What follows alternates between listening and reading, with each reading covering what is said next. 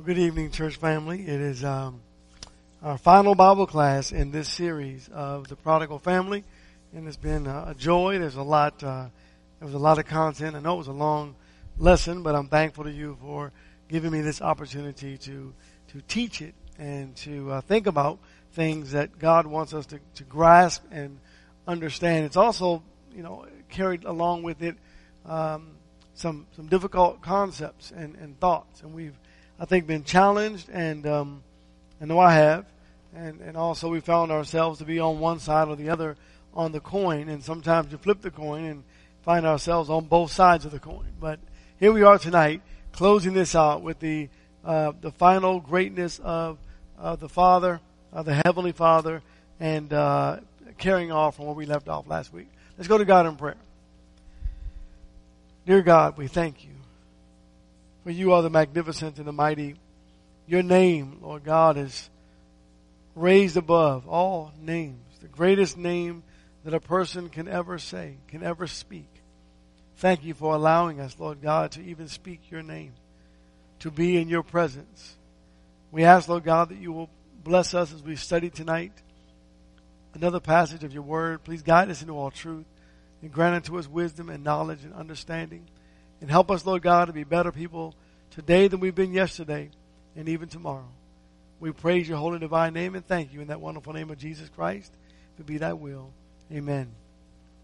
Luke chapter 15 and verse 22. So tonight it's all about the newness of life. The newness of life. This is it. This is the whole point of this account or parable that has been given to us. But the father said to his slaves, verse 22, quickly bring out the best robe and put it on him, and put a ring on his hand and sandals on his feet. And I can't help but to rejoice in Galatians chapter 3 when I think about the reaction of the father when his son comes. The father is so excited, he grabs the greatest robe and says, put this robe on my son. And I can only imagine that when a person enters into the waters of baptism and comes up out of that water, that Jesus grabs the greatest robe and puts it on us. Verse 27 of Galatians chapter 3. For all of you who were baptized into Christ have clothed yourselves with Christ. The idea of being wrapped up in Jesus, to be wrapped up in God, the proper garment. The wedding feast, someone showed up without the proper garment and he was thrown out of the wedding feast. But to have the proper garment and be placed and seated in the proper place because of the greatness and the mercy and the kindness of God, it's pretty exciting. Now, if you will, Colossians chapter 3, I want to look at verses 5 through verse 10. Colossians chapter 3, the verses 5 through verse 10. Listen to what Jesus says about this new man. Therefore, consider the members of your earthly body as dead to immorality, impurity, passion, evil desire, and greed, which amounts to idolatry. For it is on account of these things that the wrath of God will come. And in them you also once walked, when you were living in them. But now you also put them all aside, anger, wrath, malice, slander, and abusive speech from your mouth. Do not lie to one another, since you laid aside the old self with its evil practices, and have put on the new self, who is being renewed to a true knowledge according to the image of the one who created him.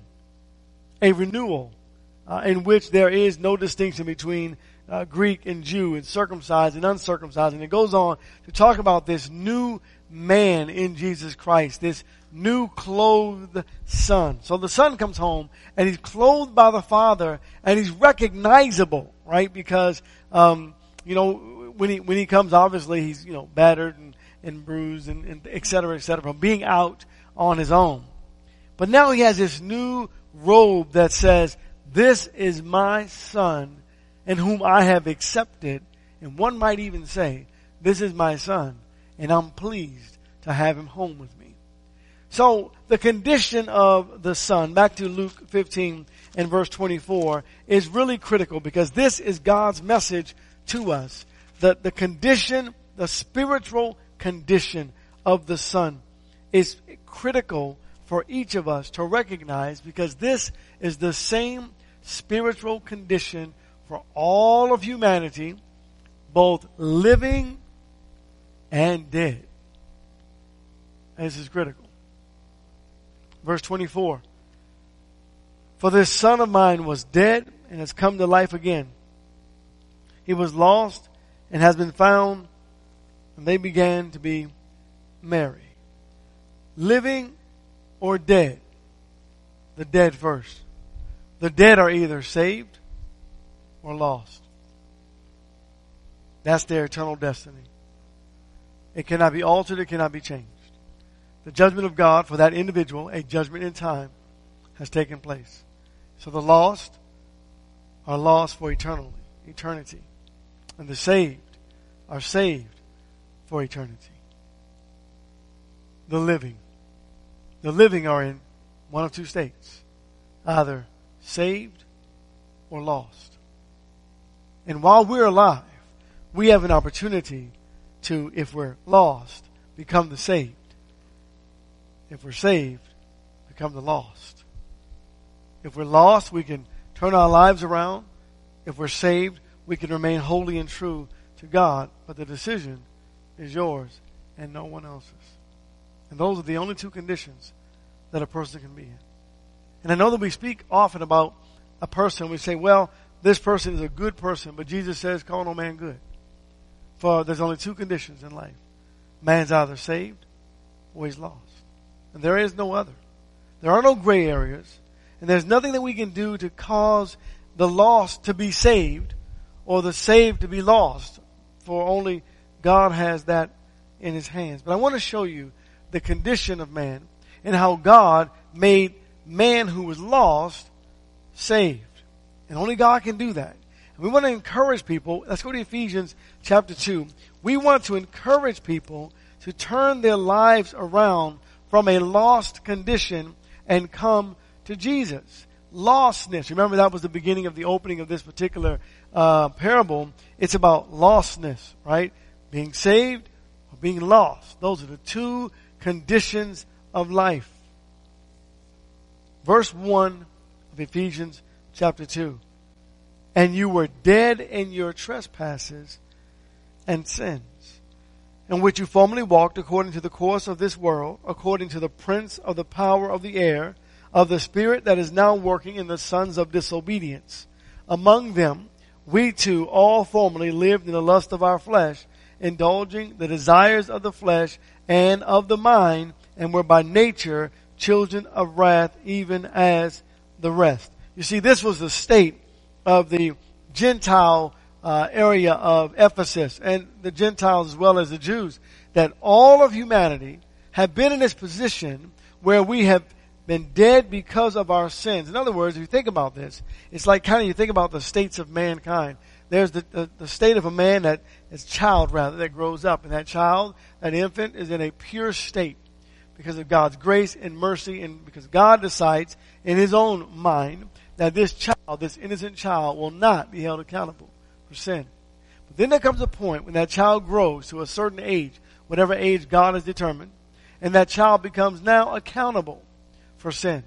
And then that child sins. And that child or teenager or whomever it may be, the young man, the young woman who sins, finds himself in a position at this point of being lost, of being dead, and having the opportunity that every other human being has, an opportunity to move from a state of being lost to a state of being saved. Now this individual that grows up outside of Christ is a child of wrath, if you will, as the text says. Children of wrath. At one time, to think about it, every person that's reached the age of accountability has come to that point to be a child of God's wrath outside of Christ. Think about that. That I, Tony Cloud, was at one time a child of God's wrath. There was nothing I could do to fix that. There was no payment I could make. There was no bargaining chips that I could use. But there was this great plan that God has set into order where God has made an opportunity for humanity to move from the state of being lost to a state of being found. Remember the prodigal son, as he was walking down the road, the father looked up and he saw him. And he was happy. He felt compassion. God feels compassion for the lost soul. But let's continue about lostness. Verse 11 of Ephesians chapter 2.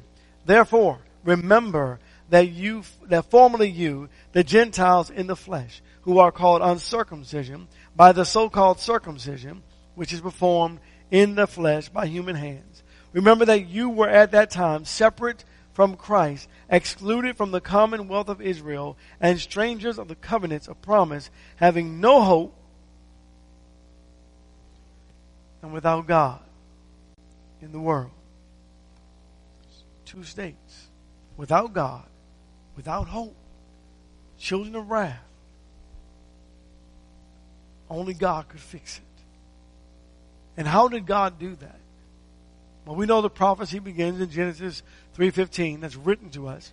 But we know the actual plan existed in the mind of God within the creation at some point from the days of eternity, that God had a plan set knowing that if He made humanity, He would have to die for us, but we would die lost without the grace and mercy of God. And so, verse 4 of Ephesians chapter 2 says, but is a coordinate conjunction, and it denotes a difference, right? So thank God for but, right? But God, verse 4, being rich in mercy, because of His great love with which He loved us, even when we were dead in our transgressions, made us alive together with Christ. By grace you have been saved, and raised us up with Him, and seated us with Him in the heavenly places in Christ Jesus, in order that in the ages to come, He might show the surpassing riches of His grace and kindness toward us in Christ Jesus. So imagine this, that mankind moves from a wrathful state to a saved state because of, by and through, the amazing grace of God. And God had to be rich in this grace, because that's a lot of sin. When you think of all of humanity, from the very beginning, from Adam all the way into the last man that lives on the face of the earth, it is the amazing grace of God, the richness of God in His grace and splendor and power, that He was willing to save humanity because of His great love. The love that He has for us, in spite of the fact that we find ourselves sinning, we find ourselves repeating the same action, we find ourselves doing things we ought not do, but God is so rich in mercy that He's always, if you will, based on the parable, if you will, making it God looking out instead of the prodigal father looking out. That God is always looking out to bring the sinner home. How beautiful, right? How beautiful. The problem is, the sinner doesn't always want to come home. But when a sinner wants to come home, God is rich in grace and mercy and willing to save. Verse 8, here's the purpose then. So this young man now, the prodigal, has a new purpose, as his father has put on the best robe, and we, leaving in the world and coming to Jesus, have a newfound purpose in life. In verse 8, the Bible says, for by grace you have been saved through faith, and that not of yourselves. It is the gift of God, not as a result of works, that no one should boast. For we are His workmanship, created in Christ Jesus for good works, which God prepared beforehand that we should walk in them. So God made us products of His grace. Now here's what's supposed to happen. The excitement and the joy of knowing that I once was a child of wrath, but God, who was rich in mercy and grace, saved me, unmerited favor, and there was no work that I could do to save myself. It was nothing that I could boast about. I couldn't pat myself on the back and say, look at what I've done. It strictly was based on the grace and mercy of our great and powerful God. It was a gift to us.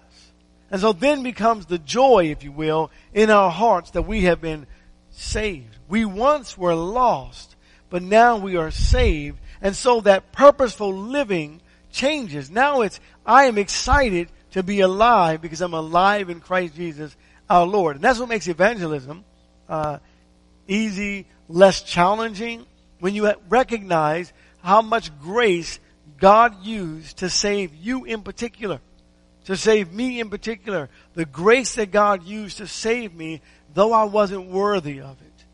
And all I did was turn my life to God, and God was willing to receive me. What an amazing position to find ourselves in as God's people. Ephesians 4, now, if you will, over at verse 20 through verse 24. We are products of God's grace. And verse 20, it says, "But you did not learn Christ in this way. If indeed you have heard him and have been taught in him, just as the truth is in Jesus, that in reference to your former manner of life, you lay aside the old self, which is being corrupted in accordance with the lust of deceit, and that you be renewed in the spirit of your mind, and put on the new self, which is in the likeness of God, has been created in the righteousness and holiness of the truth." So there's this new creation, this new walk about me, right? We are a peculiar people. There's something different about me. I'm more excited or ecstatic about life because I have a purpose every day. When I look at the contrast and think about the contrast that is made in Luke 15, I realize that at one point I was on one side of the fence. But now by the grace of God, I'm on the other side of the fence. Turn to Luke chapter 15. At one time, I would have been like the Pharisees and the scribes, grumbling because I have no hope. Because God is the opposite of what I would want God to be. Because I thought I ought to be in control, and I wanted to be in control of my life. But by surrendering to God, I find myself on the other side of the coin, where there's this rich grace and mercy, and I recognize through my repentance that I do not deserve what God has done for me, but He's been so good to each and every one of us. And He always will be. And so in verse 24 of Luke 15, the contrast, "For this son of mine was dead and has come to life again." I'm going to ask you a really pointed question. Let me read the verse and then all that will come off the screen and we'll come back to this question. "He was lost and has been found, and they began to be merry." All right, I'm going to come back to that one, and so you can go back with Judy in a second. Question. How many fathers who have wayward children are willing to say, "My son is spiritually dead"?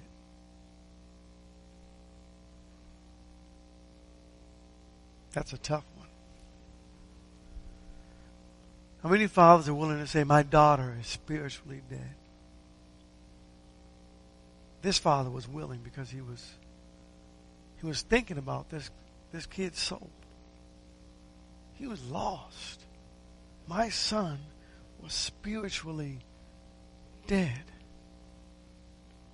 If that doesn't put the fire under a father who loves their children,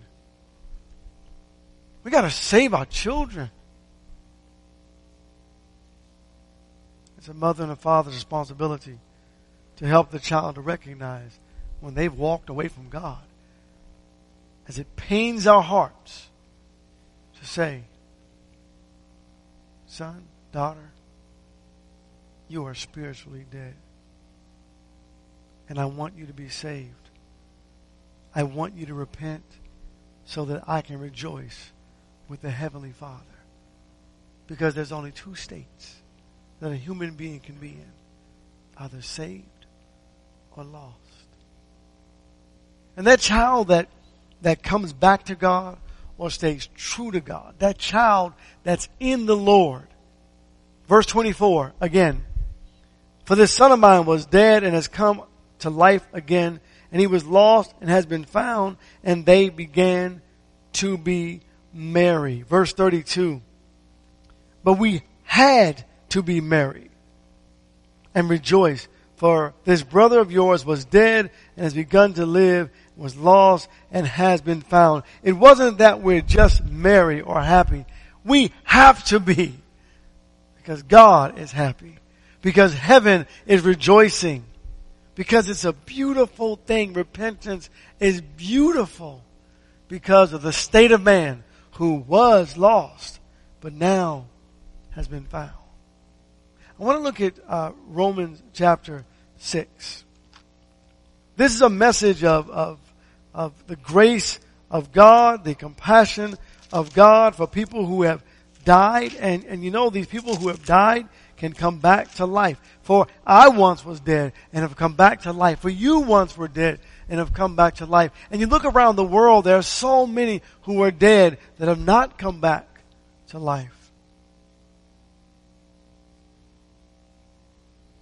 And maybe we have an opportunity to go and save them, to teach them the message of Jesus. Listen to Romans 6 beginning at verse 1. What shall we say then? Are we to continue in sin that grace might increase? May it never be.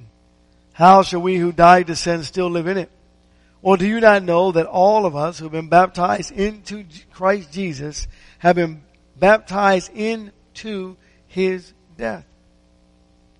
Therefore we've been buried with Him through baptism into death, in order that as Christ was raised from the dead through the glory of the Father, so we too might walk in the newness of life. For if we have become united with Him in the likeness of His death, certainly we shall be also in the likeness of His resurrection.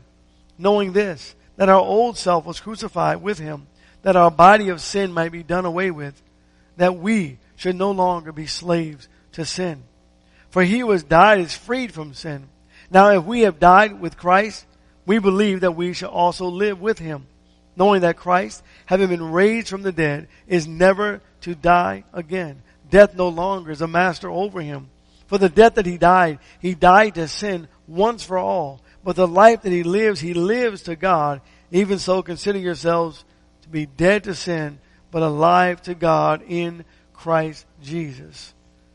Once was dead, but through the waters of baptism, that old man that is alive right now, physically, has to die.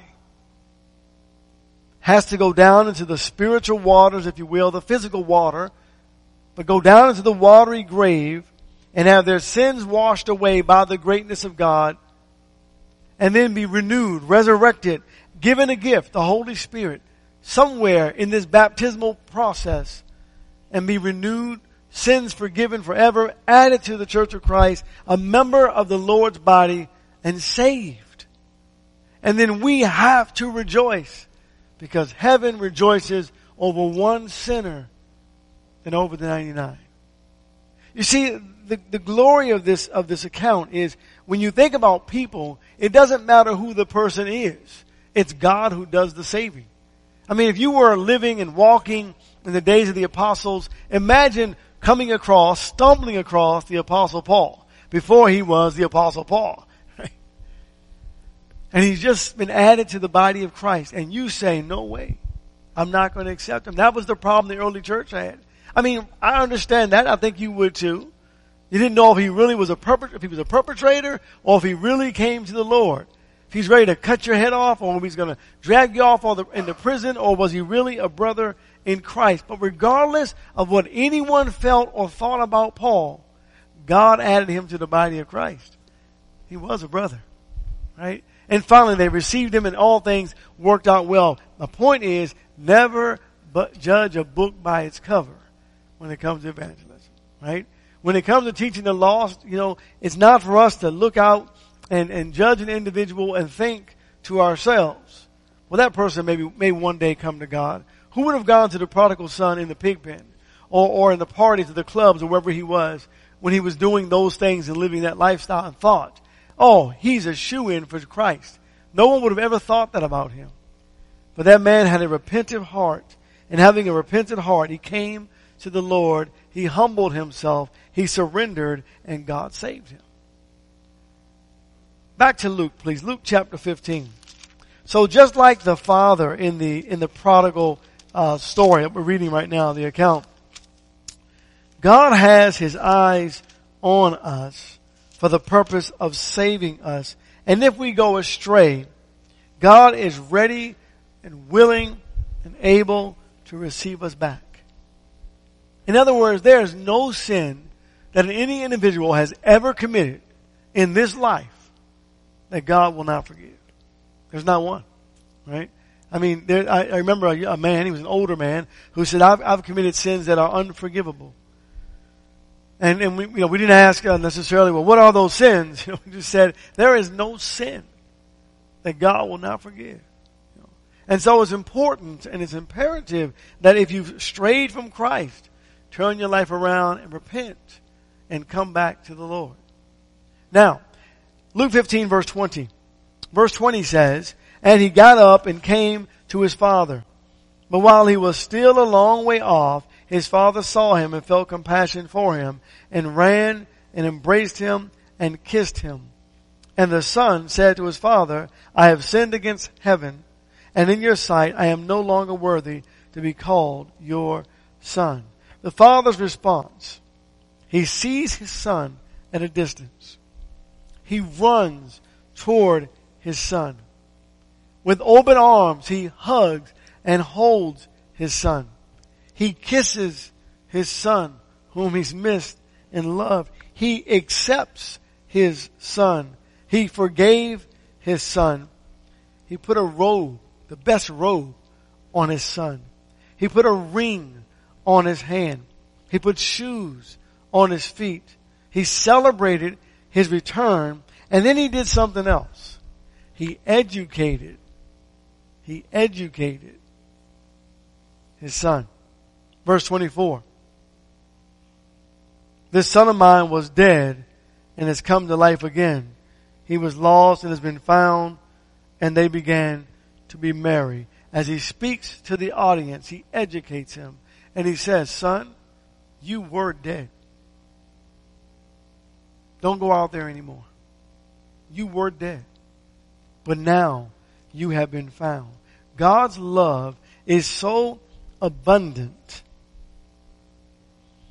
His mercy that he shows is so great, so magnificent. I mean, there aren't even words that we can use to properly articulate the idea of the greatness of God's love that triumphs over judgment, right? I mean, here I am guilty, but God is willing to forgive me if I just come back and repent and ask for forgiveness and confess my sins. And God is always ready and willing and able. And I think of Luke 16, because it's the very next parable he goes into.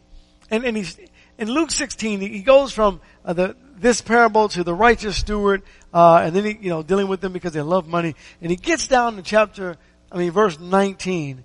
And this is a very, it's one of those positive, negative texts, right? Meaning it's positive for for Lazarus, but it's negative for the rich man. In verse 22 of Luke 16, it's an amazing passage because listen to what it says. Now it came about that the poor man died and was carried away by the angels to Abraham's bosom, and the rich man also died and was buried. And I want you to think about what that looks like. That when we die and the angel comes to get us and takes us to the open and loving arms of the Father. That's exciting, isn't it? Think about that, right? And God sees us coming from a distance, from the earth up to heaven. And he, using imagery, he runs toward us and he hugs us. And Jesus kisses us. And the Father accepts us and forgives us. Puts a robe on us. The heavenly garment the Bible speaks of. Figuratively speaking, puts a ring on our fingers and puts shoes on our feet. And says, you once were dead, but now you're saved. What an amazing thought. So just think about being able to be safe in the arms of Jesus. Turn to Psalm, please, 100. Psalm chapter 100.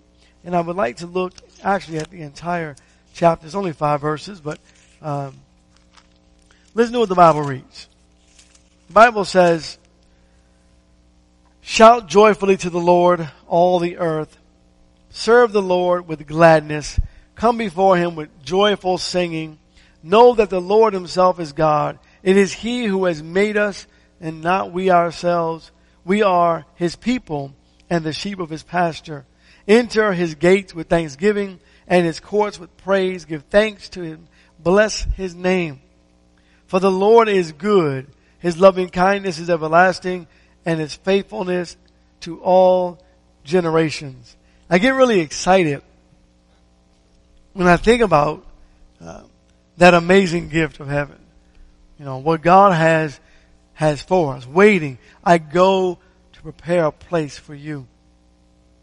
And he's talking to Peter and the apostles, and he's speaking to everyone through the passage of John 14. He wants all of us to know there is a place prepared for each one of us. And upon our passing, leaving this earth, if we leave in a saved state, God has something beautiful and glorious waiting for us. I want to look at Psalm 136. Psalm 136. The mercy, the compassion, the loving kindness of God is from everlasting to everlasting. Verse 1. Give thanks to the Lord, for he is good, for his loving kindness is everlasting. Give thanks to the God of gods, for his loving kindness is everlasting. Give thanks to the Lord of lords, for his loving kindness is everlasting.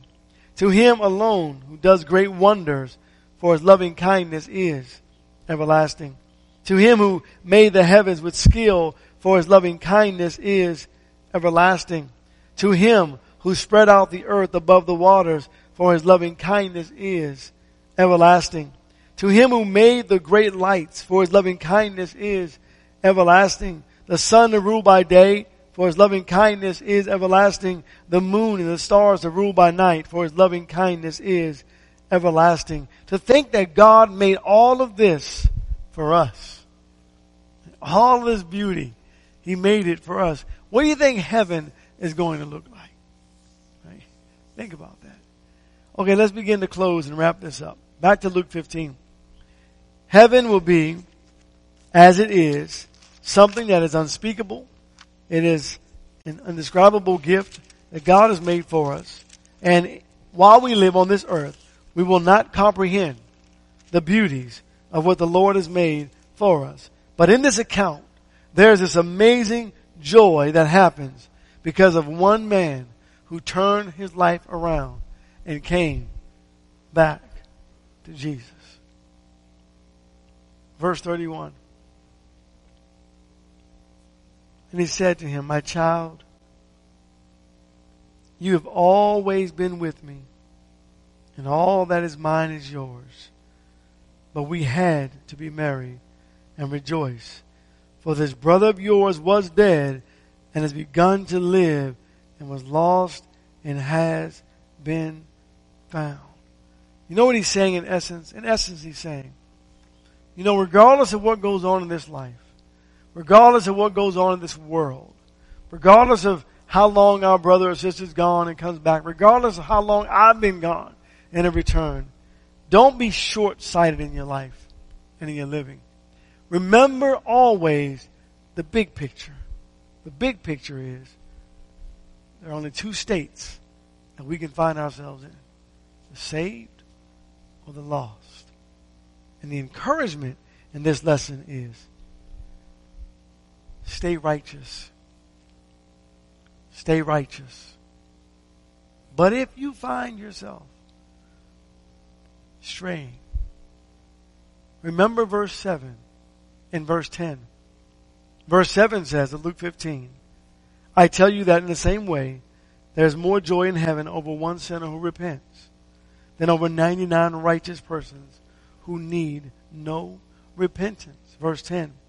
In the same way, I tell you, there's joy in the presence of the angels of God over one sinner who repents. Remember, if you find yourself straying, or perhaps you have strayed, make heaven joyful. Repent. For today is the day of salvation. Now is the acceptable time. Now is the time to come to Christ. If you have not surrendered your life to Jesus, I want to turn to Acts 11. If you've not surrendered your life to Jesus in baptism, today is the day. Now is the time. Having heard His word and you believed it, you hear it and you believe it, and you hear it and you believe it, and then you decide what you're going to do. I believe it, now I'm going to change or I'm not going to change. And we encourage you to change, repent, turn your life around, and confess His name, and be buried with Him in the waters of baptism. Let the old man die and the new man come to life and live with Jesus by the power and the blessing through the Holy Spirit for the rest of your life. And what a joy it is to be a child of God. And if you are already a child of God, again, and you have strayed, don't allow pride to keep you from repentance. Turn your life around. Come to heaven. Come to God. And remember that when you come back to God, you know what's happening in heaven. There's joy in heaven. And brethren, let it also be spoken of in our midst, that when a sinner turns their lives around, or a member of the body of Christ turns their lives around and comes back to the Lord, let there be joy in our midst, in our presence always. I close this series out in Acts chapter 11 and verse 18. As the struggle and the conflict began amongst the apostles and amongst the disciples about what do you do with the Gentiles? And God showed the Gentiles have been accepted and are worthy of being saved by the grace and mercy of God. And then comes the statement in verse 18. And when they heard this, they quieted down and glorified God, saying, well then, God has granted to the Gentiles also the repentance that leads to life. And that's the repentance that leads to life that God has granted to each and every one of us as well.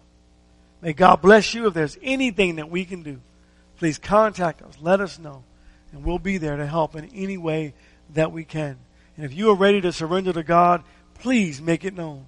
Make it known before it's everlasting too late. God bless each and every one of you. Thank you.